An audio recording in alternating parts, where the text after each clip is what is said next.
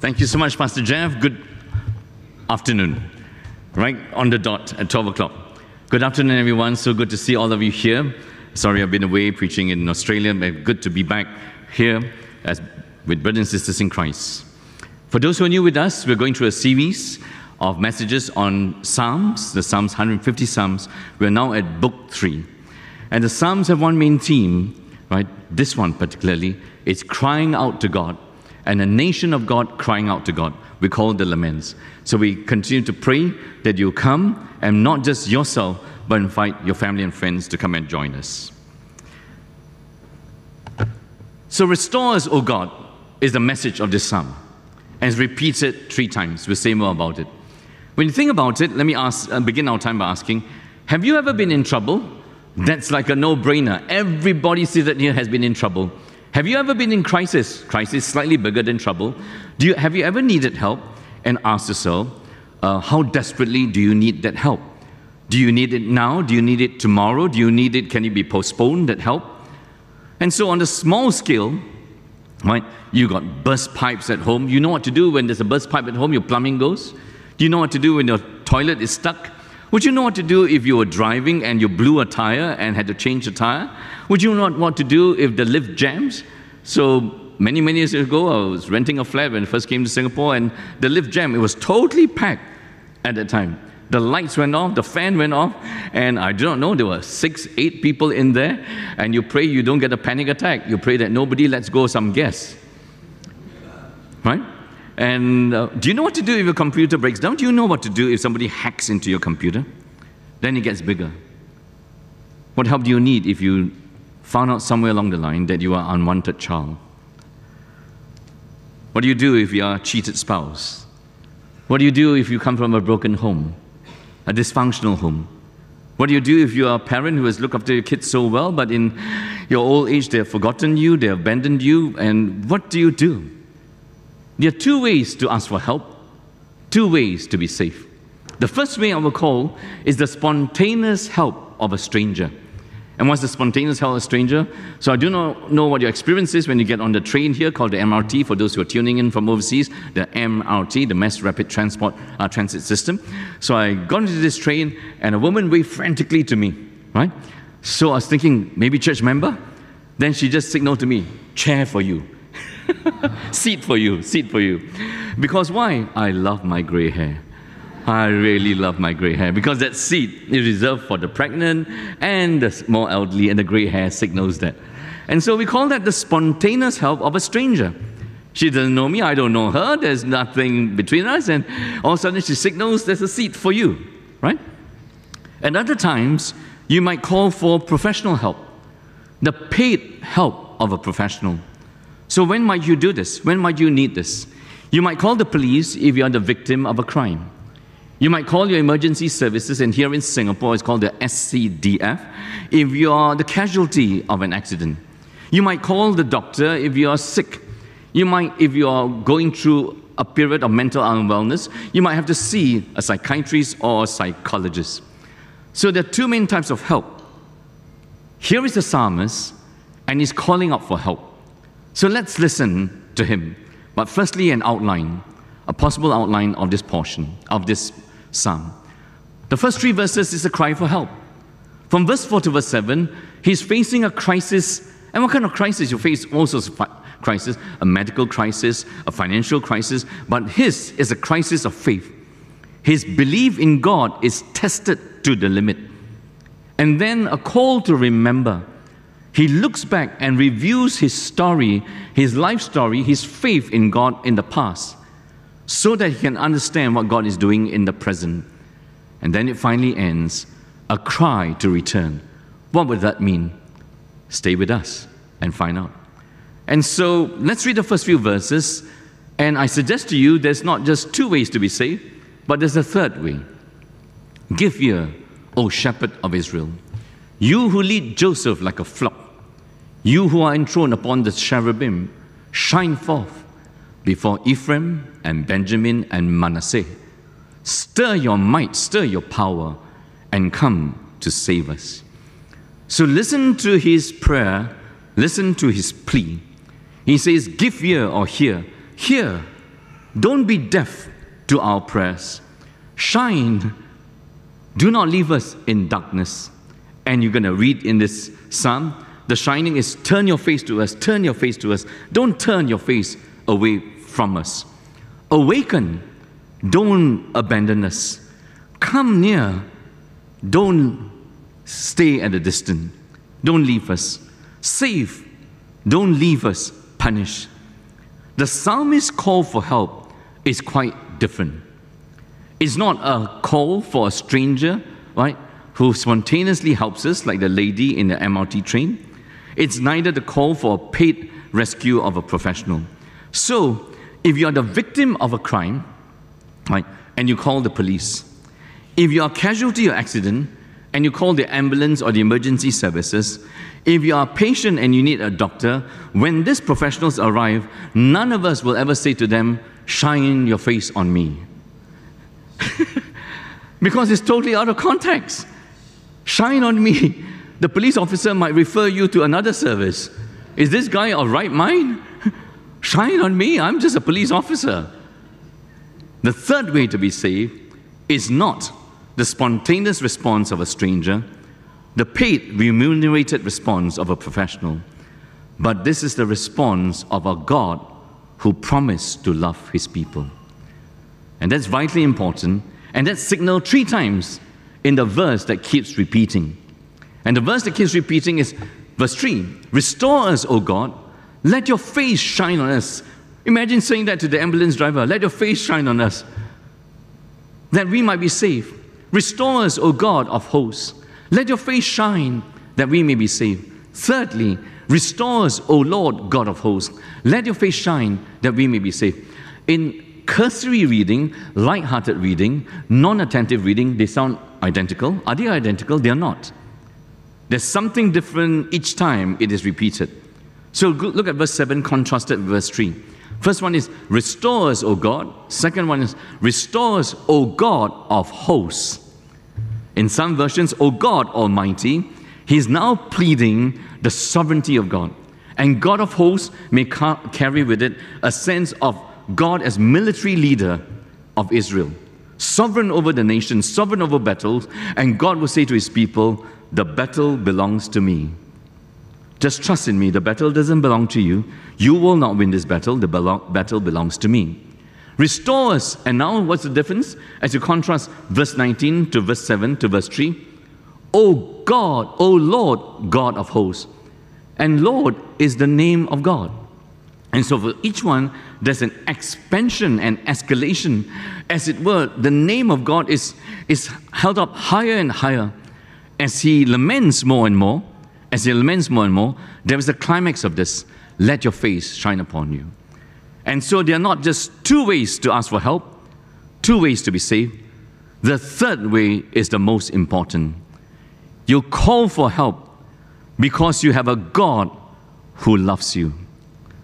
That was the prerogative, and that was the special relationship Israel had with God. Of all the many nations, God chose one nation, not because she was more numerous, not because she was more clever, not because she was more obedient. And the scriptures will say, God chose Israel because He has mercy on who He has mercy. So we must never resort to merit. And Israel must never think she is better than the other nations. And so it is out of mercy. And God made a promise to them. And so to understand any passage of the scriptures, from Old to the New Testament, and especially to understand the Psalms, when they pray like this, the background is a relationship. When the policeman arrives, the ambulance drivers arrives, the firemen arrive, they have no relationship with you, they are just out there to discharge a job. Is that right? The doctor may start to collect data from you so they can put the dot point and establish a profile of who you are. When the psalmist calls out to God, the profile is already there. He has established relationship with them. And to truly understand the Bible better and better and how it climaxes in God's promise fulfilled in Jesus, you need to understand Deuteronomy. Deuteronomy 28 is an anchor passage to understand this. I just came back from preaching in Perth.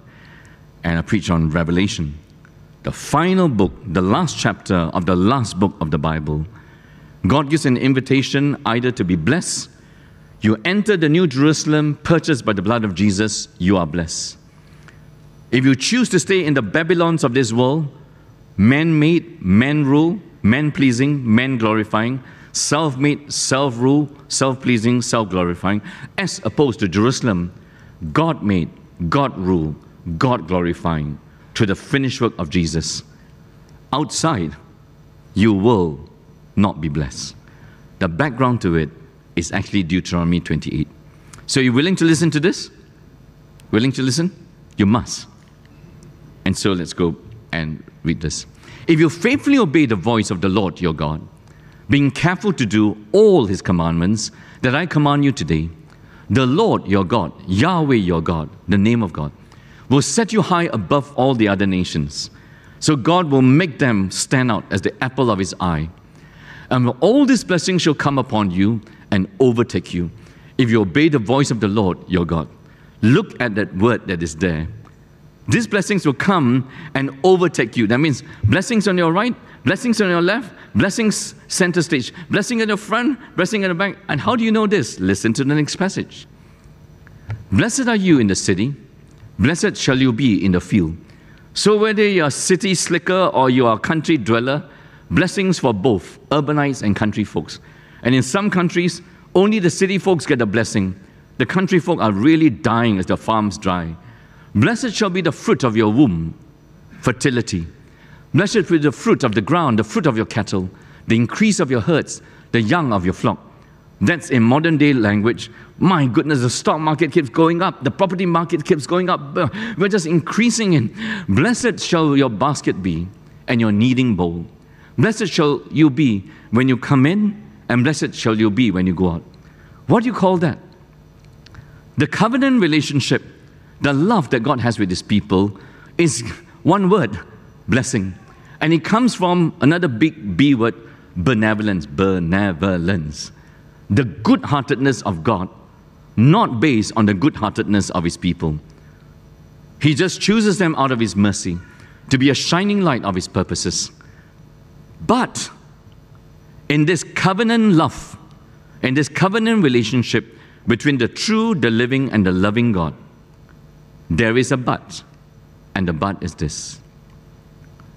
But if you will not obey the voice of the Lord your God, be careful to do all His commandments and His statutes that I command you today, then all these curses shall come upon you and overtake you. Cursed shall you be in the city, cursed shall you be in the field. Cursed shall be your basket and your kneading bowl. Cursed shall be the fruit of your womb, infertility instead of fertility. Cursed the fruit of the ground, the increase of your hens, the young of your flock. Cursed shall you be when you come in, and cursed shall you be when you go out. It's a total opposite and reversal. And so we have to use that God loves us with an unconditional love, with some caution and some care. This is not an undiscerning God who dishes out blessing upon you regardless of how you respond to Him. That will make you undiscerning. God is not an undiscerning God. He's not a hard-up God that no matter how you behave, He's just going to bless you, so in some way you just worship Him. This is a God of holiness. He calls His people to be holy as I am holy. And in calling them to this covenant relationship, it is by His grace and empowerment that they will stand out as a light if they obey His commandments. That's how the relationship started, as God started them as Israel. Then He goes on, I highly commend that you go back and read the whole of Deuteronomy, and this is for your good for the rest of your days. Can you read this together with me? Yep, together. Because you did not serve the Lord your God with joyfulness and gladness of heart, because of the abundance of all things, therefore you shall serve your enemies, whom the Lord will send against you, in hunger and thirst, in nakedness and lacking everything. And He will put a yoke of iron on your neck until He has destroyed you. You see the sting that is there? Because You did not serve, and the Hebrew word there can be swapped and translated in English, because you did not worship the Lord your God. With what? Worship Him. As you come here, you're worshiping God. You come here as joyful or joyless? Gladness of heart or boredom? Because Israel did not serve God with joyfulness and gladness of heart, even though God blessed them with abundance. And so they left Egypt, and they entered a land flowing with milk and honey. Not that it was an easy land, but God made it prosper. God made it abundant. So it's without a doubt now, the stats have proven it, right? That Singapore is now the third financial center of the world. You know what an achievement that is? You know what an achievement that is? That the big financial centers have been there for decades, for a long time. The New Yorks and the Londons. And Singapore, out of nowhere, has bolted to number 3. And if I read correctly, $440 billion poured into our coffers just this year, if not wrong. We are now an economy in the trillions of dollars with 5.5 million people. Have you met a happy Singaporean? A Singaporean that doesn't grumble? What do you call a Singaporean who doesn't grumble? Malaysian. Oh, sorry, did I say that? Or at least anything but Singaporean, Filipino, Thai folks, everybody's chilling. We have abundance. We have everything but enjoy nothing with thanksgiving. That was Israel. Do not normalize that behavior. When you have everything and enjoy nothing, and they gave up Yahweh, the true, the living, and the loving God, to go and chase Baals, idols of this world, because they were more visible, they were more tangible, they were more reachable, they were more touchable, they were more real than the unseen Yahweh. Therefore, if you swap the true, the living, and the loving God for dead and dumb idols that you make with your hands, you shall serve your enemies. You want to serve their idols? Yeah, I'll give you what you want. That is part of God's ongoing judgment. Be careful what you ask for. You want to be like the nations? I'll make you be like the nations. You'll be taken by the nations. Therefore you shall serve your enemies, whom the Lord will send against you, in hunger and thirst, in naked and lacking everything. The nation that lacked nothing now will lack everything. He will put a yoke of iron on your neck. He freed them from the yoke of Pharaoh and Egypt. But in disobedience, the yoke will come upon them until he has destroyed you.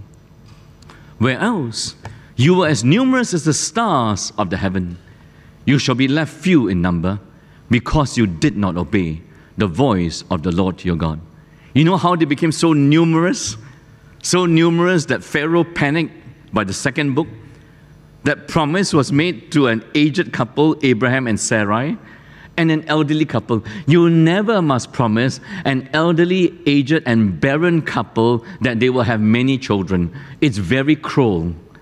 Only God can promise that and be very kind and true. And finally, in their old age, He opened Sarah's womb, and she gave birth to Isaac. And God had promised Isaac and Sarah, your descendants will be more than the stars in the sky and the sand on the seashore. They became more numerous. From 4 patriarchs in Genesis to the second book, they became more numerous. There are 12 tribes. And then, because you want to be like the other nations, I set you apart to be for me. You want to be like them? I will make you lose your numbers. And as the Lord took delight in doing good to you and multiplying you, so the Lord will take delight in bringing ruin upon you and destroying you. And you shall be plucked off the land. And that's a signal unknown to them that they'll be taken, overtaken, and taken out their land. And you'll be entering to take possession of it. And so what do we have here? What's more dangerous than sin?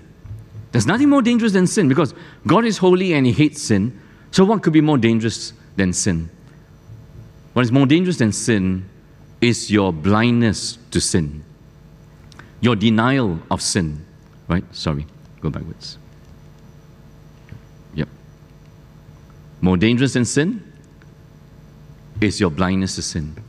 And for Israel, her spiritual blindness is that she didn't acknowledge God. It was God who was blessing her. And so she'll also be spiritually blind that it was God who was punishing her.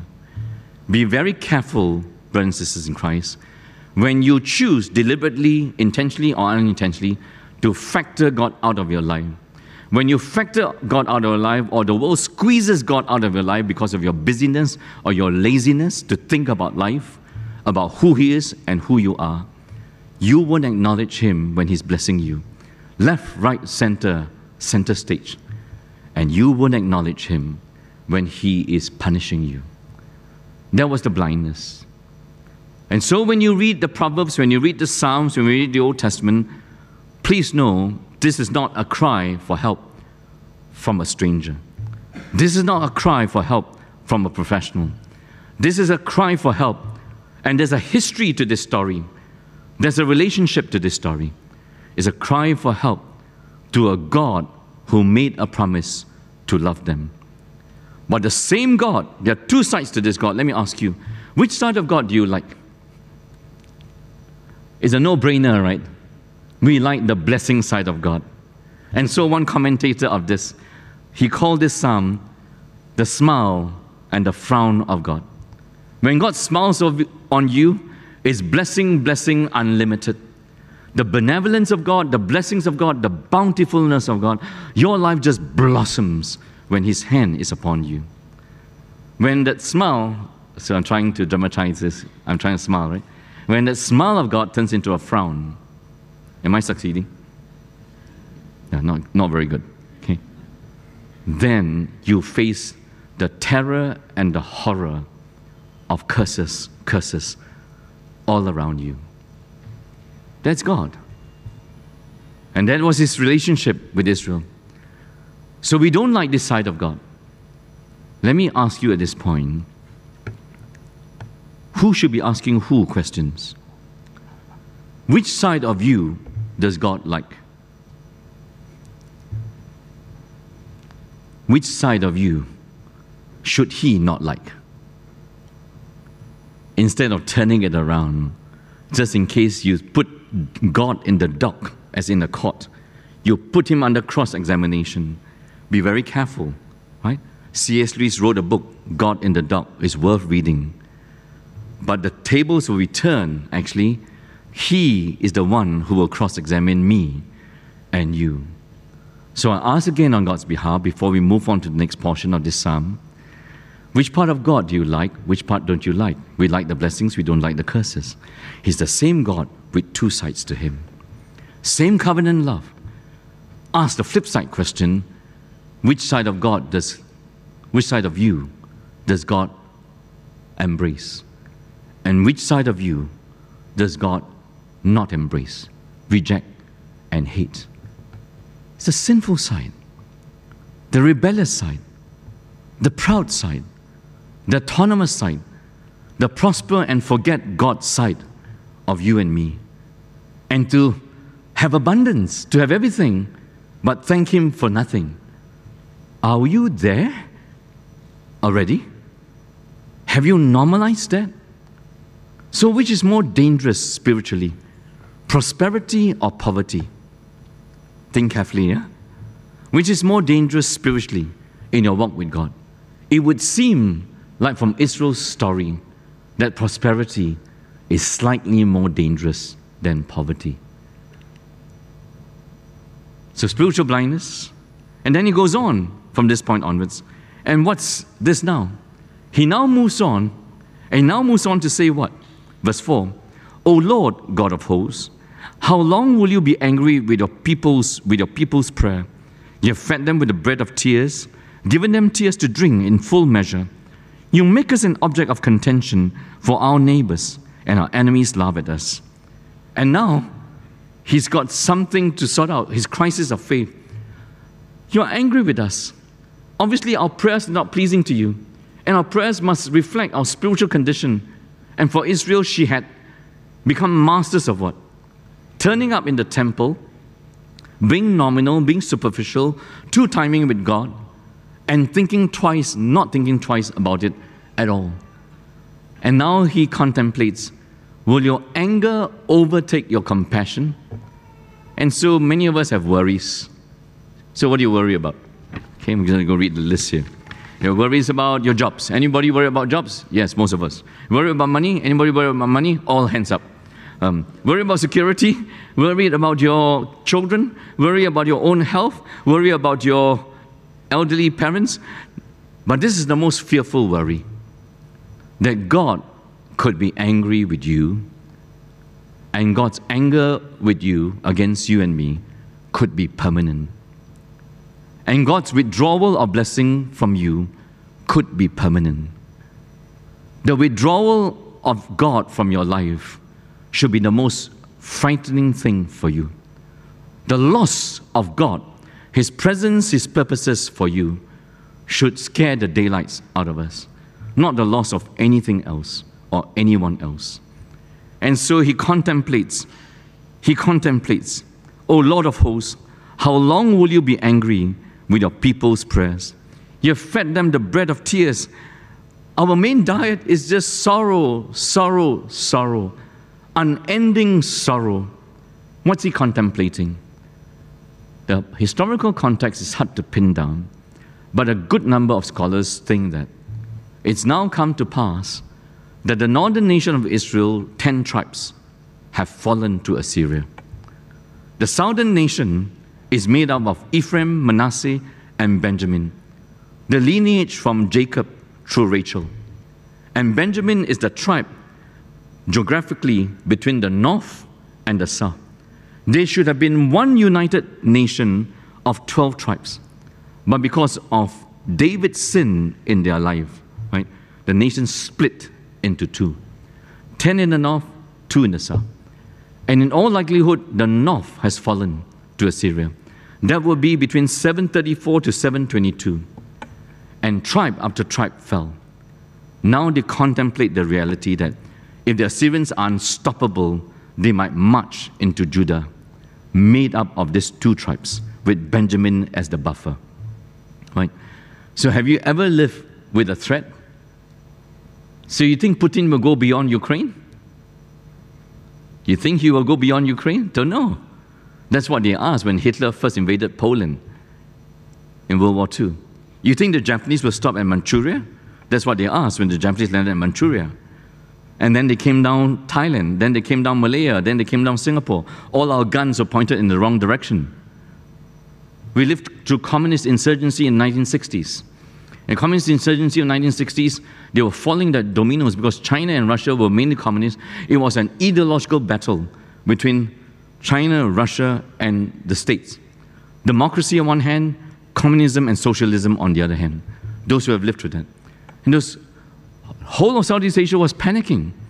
If they knock down Vietnam, then they'll knock down the next thing, then they'll come down Thailand, they'll come down Malaysia, they'll come down Singapore. And it was our Prime Minister, founding Prime Minister, who went to America and said, we got to stop this. Can you help us stop this? Because the whole of Southeast Asia will become communist. The fear and the panic that was there in the 60s.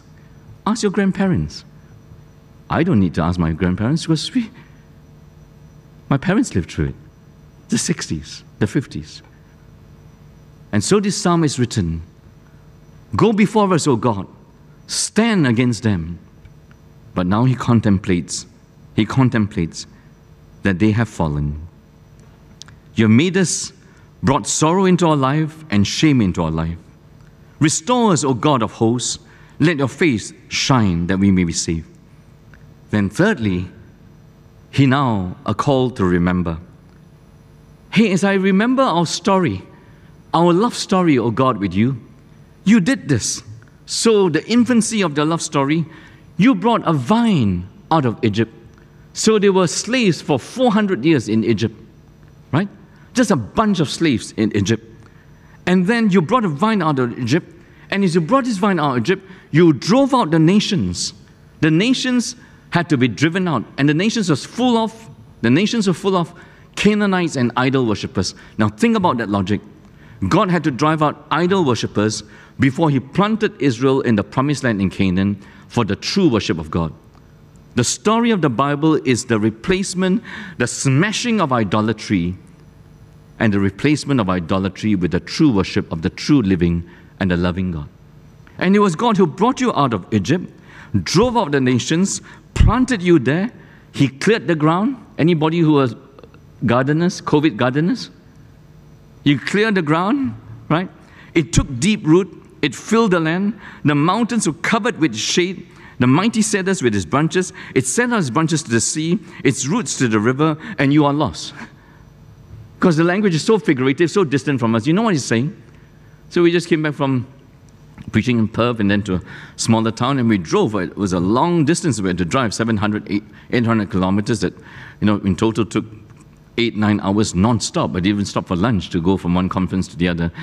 And then along the way is beautiful scenery, lovely scenery. And Mona ever so often, hey, sheep. Click, click, click, click. How many? Oh, looks like hundreds. Hey, this one looks like thousands. Sheep looks so beautiful, right? The white wool and all that. It's just so beautiful. Just flat countryside, the mountains, the sky is just beautiful. How many sheep did they bring from England to Australia 200 years ago? How many sheep did they bring to New Zealand? You ever been to New Zealand? There are more sheep than people in New Zealand. Do you know that? They probably bought 2, 4, 6, and now it's in the millions. Can you imagine that?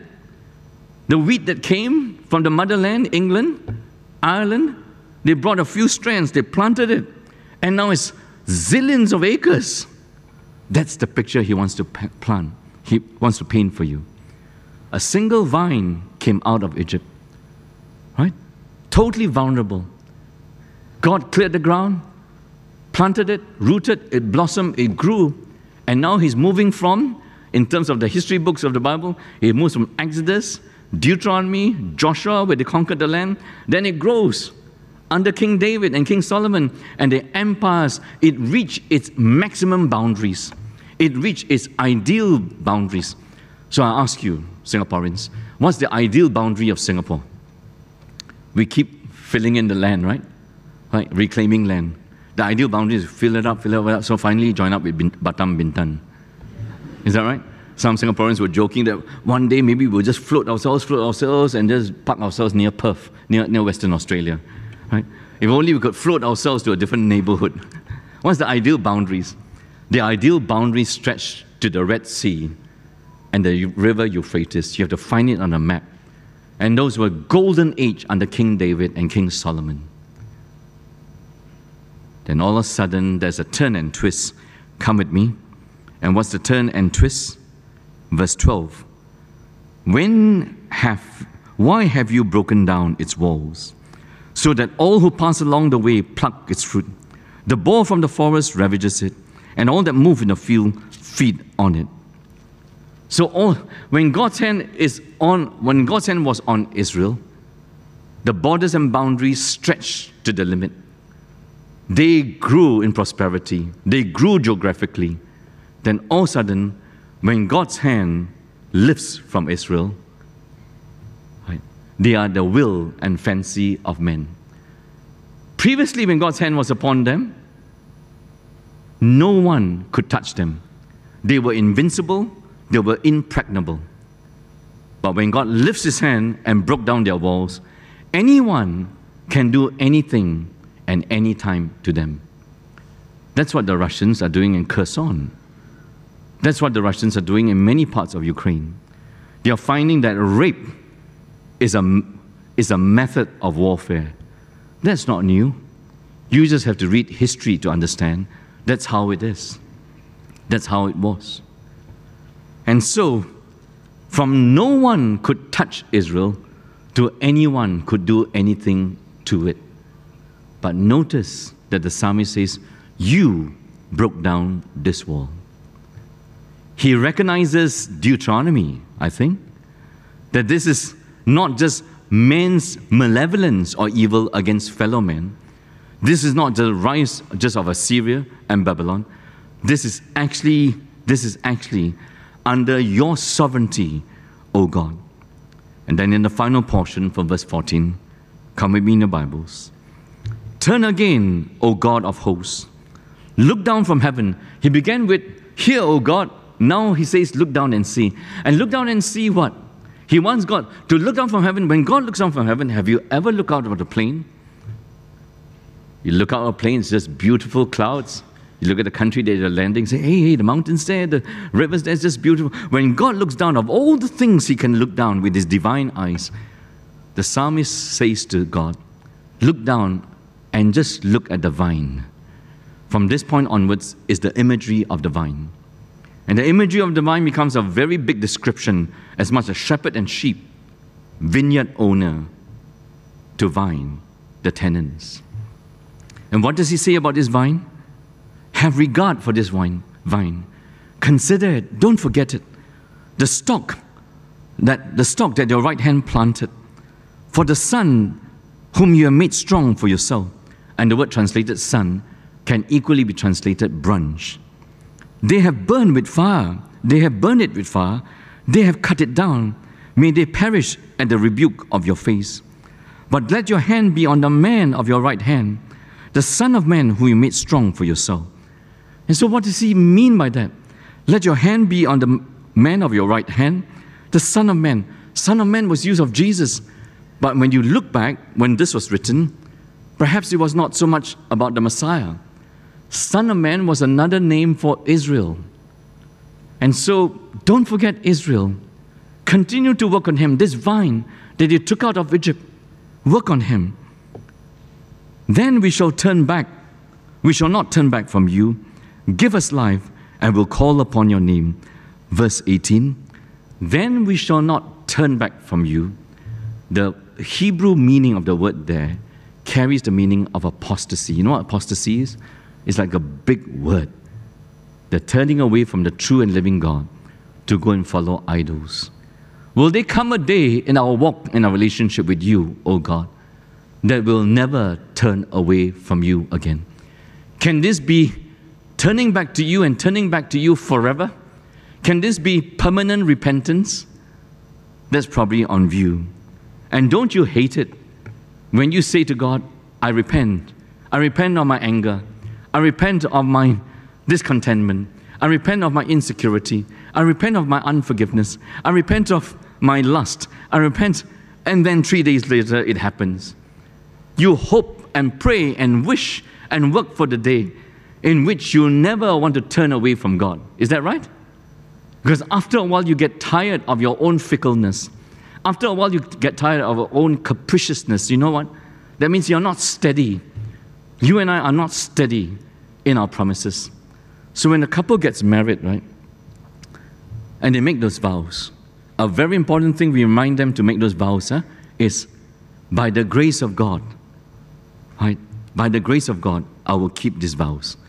You will never keep these vows by your own strength. Is that right? For better, for worse, for richer, for poorer. Already for louder, for softer in terms of snoring, you might want a divorce. Let alone anything. If you ever make vows, you know it's God's grace that enables you to keep those vows. And so, then we shall not turn from you. Give us life, and we will call upon your name. Finally, the third time, restore us, O Lord, God of hosts. He reaches a crescendo. He's so confident that God will do this, that rebellion and sin and curses will not be the last word in their life. I want to ask you, how confident are you of that? That your sin will not be the last word in your life. The repercussions of your sin will not be the last and lasting word of your life.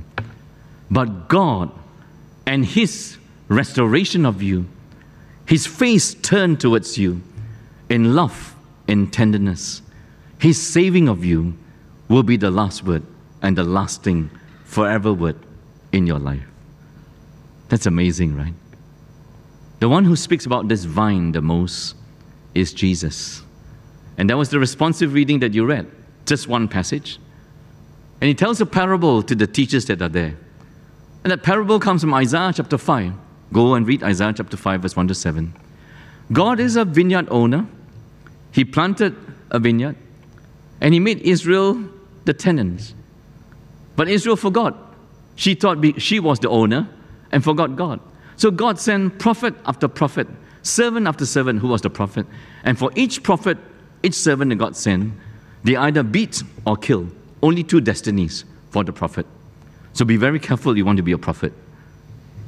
They either beat you or kill you. Finally, God sent His Son, and they got together and said, we'll kill him, the son, and when we kill him, we'll get the inheritance. They switched from stewardship, tenancy, to ownership. Be very careful, my friends. You are the owner of nothing. You're the steward of everything. Is that true? Some things may be in your name. I want to ask you, is your life leasehold or freehold? Just a reality check.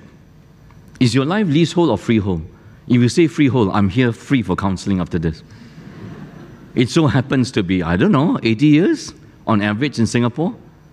So yes, by all means buy a freehold property, but by all means remember, are your children leasehold or freehold? Are your children leasehold or freehold? The last time you checked, leasehold lah. Some of them want to leave your home as fast as possible. So why all this security in freehold?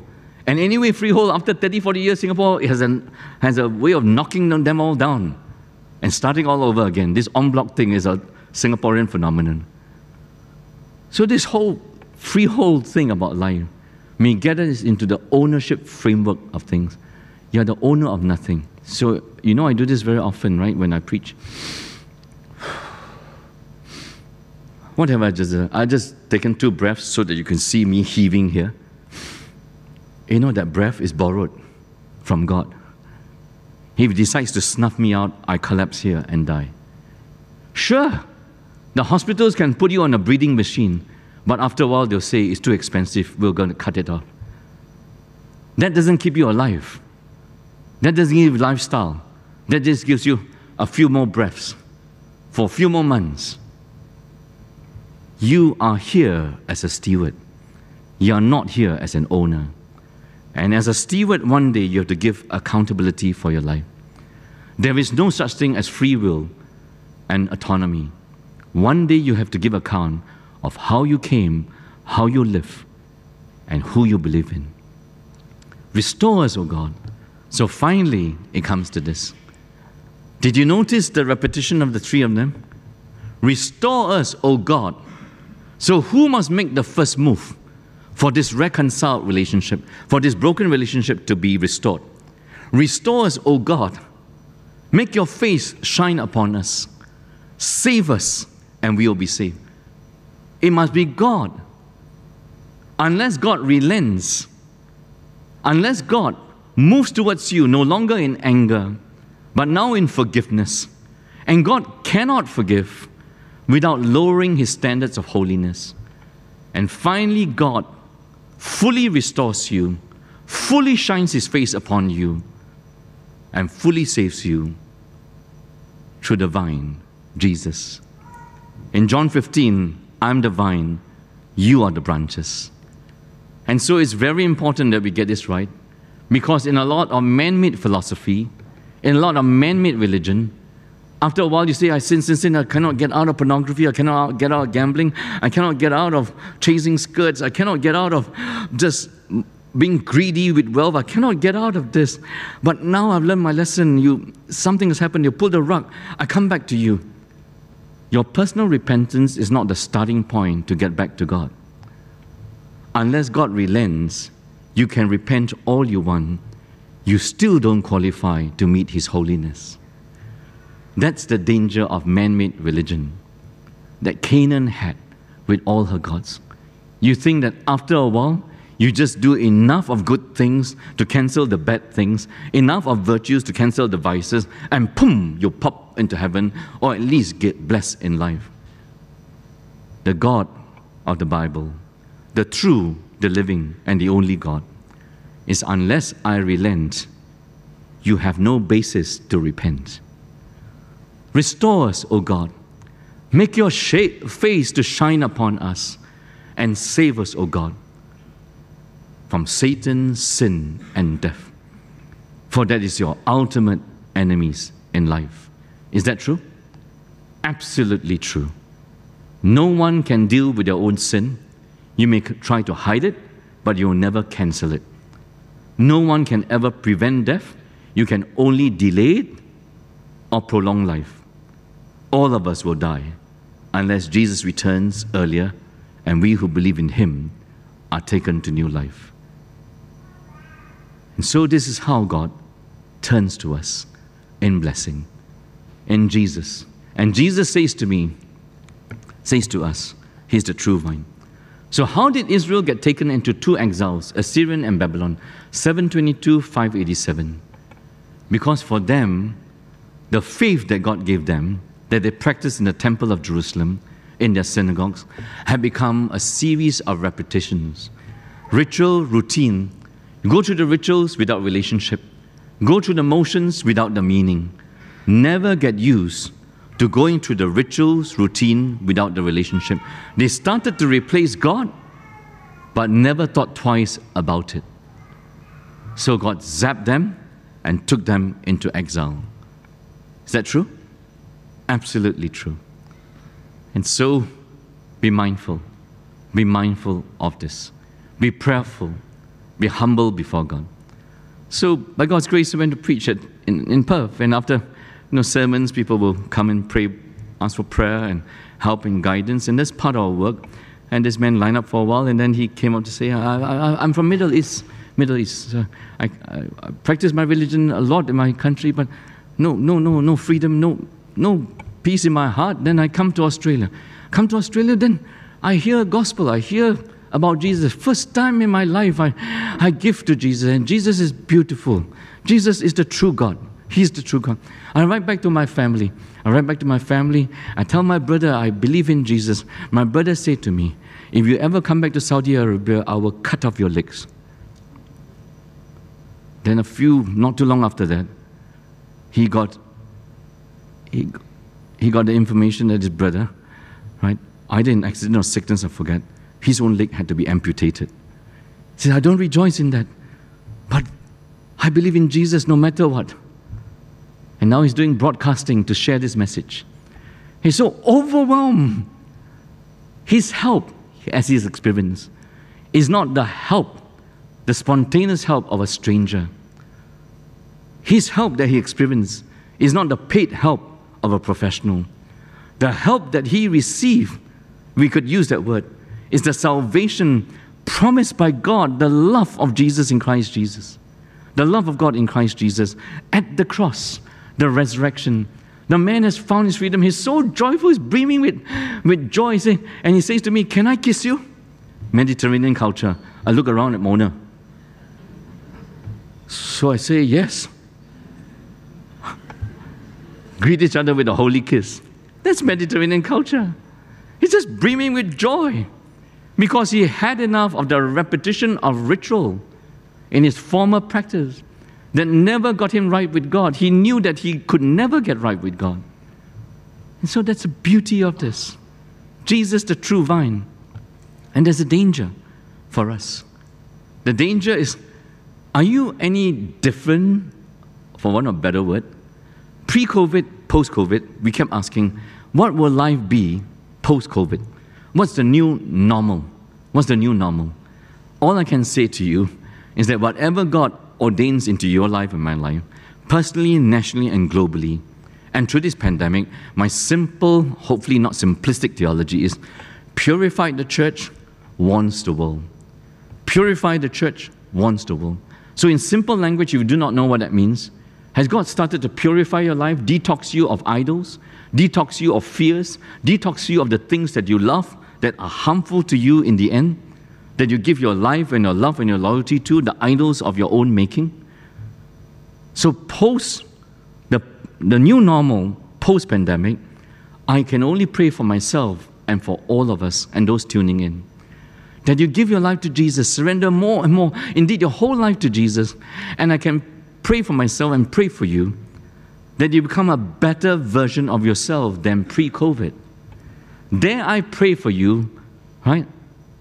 The ACS pledge. The best is yet to be. That post-COVID, you'll be the best version of yourself by grace, not by law, not by merits, as you live by the grace of God in Christ Jesus. So what does that mean? If you were prayerless because you were so busy pre-COVID, are you just as prayerless post-COVID? If you hardly read your Bible, Are you going to be like that? That your life is normal, even though you live with your Bible shut? Is there an increasing diet or need for God's Word? If you hardly spend time with God in what we call personal devotion and quiet times, are you now desiring Him more and more? That's very important to ask, don't you think?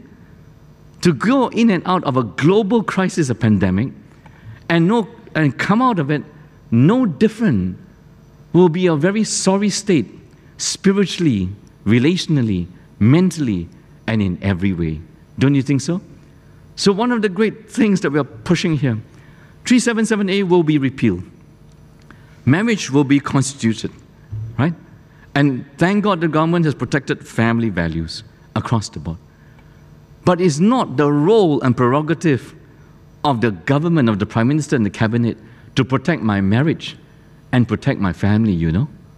Because push comes to shove, if my marriage goes into trouble, God will not ask the Cabinet, hey, how come Christia's marriage in trouble? He will come and ask Christia and Mona. Is that right? Have I got my theology correct? That means we must play the true game and the long game. The true game and the long game is that we must strengthen marriages and families. And you don't strengthen marriages and families by fluke. You've got to be intentional with God. That day by day, my quiet time with you, my devotional time personally, and day by day, regularly, my family devotion with you should be a non-negotiable. So we pass the gospel on to a man from another country, and he hears the gospel, and the ritual of his life is totally overturned for a relationship with Jesus. We also have to pass the gospel not just onwards to others, but downwards to our children. I highly commend that to you. So we got Keith and Christine Getty to come. For what? For a one-night concert only? No, they had two workshops here. And that was to promote singing in families, the family that reads together, meditates on God's word together, surrenders to God, prays to God, sings to God together. The strength of the church is built on the strength of the individuals. Is that true? If you're strong with God, if your family is strong with God, if your marriages and families are strong with God, then the church of Jesus Christ will be strong. This is our golden opportunity to do it. This is the high calling of God to do it. And we can pass on the gospel to our children no matter what age. So by God's grace, we got 2 grandchildren. One is 18 months, the other is just past 2 months. You know, we say grace, we sing songs, etc. And before every meal, Eden, our granddaughter, will say grace. And sometimes in our haste and our hunger, a few times Mona has started eating, and she said, and the grandmother filled with guilt, oh, sorry. It's good, right? That granddaughter can correct grandma and grandpa. You didn't pray. And where does it come from? It's just these things that you pass on to your children. They can be gospel from young. Play Christian music from morning to night.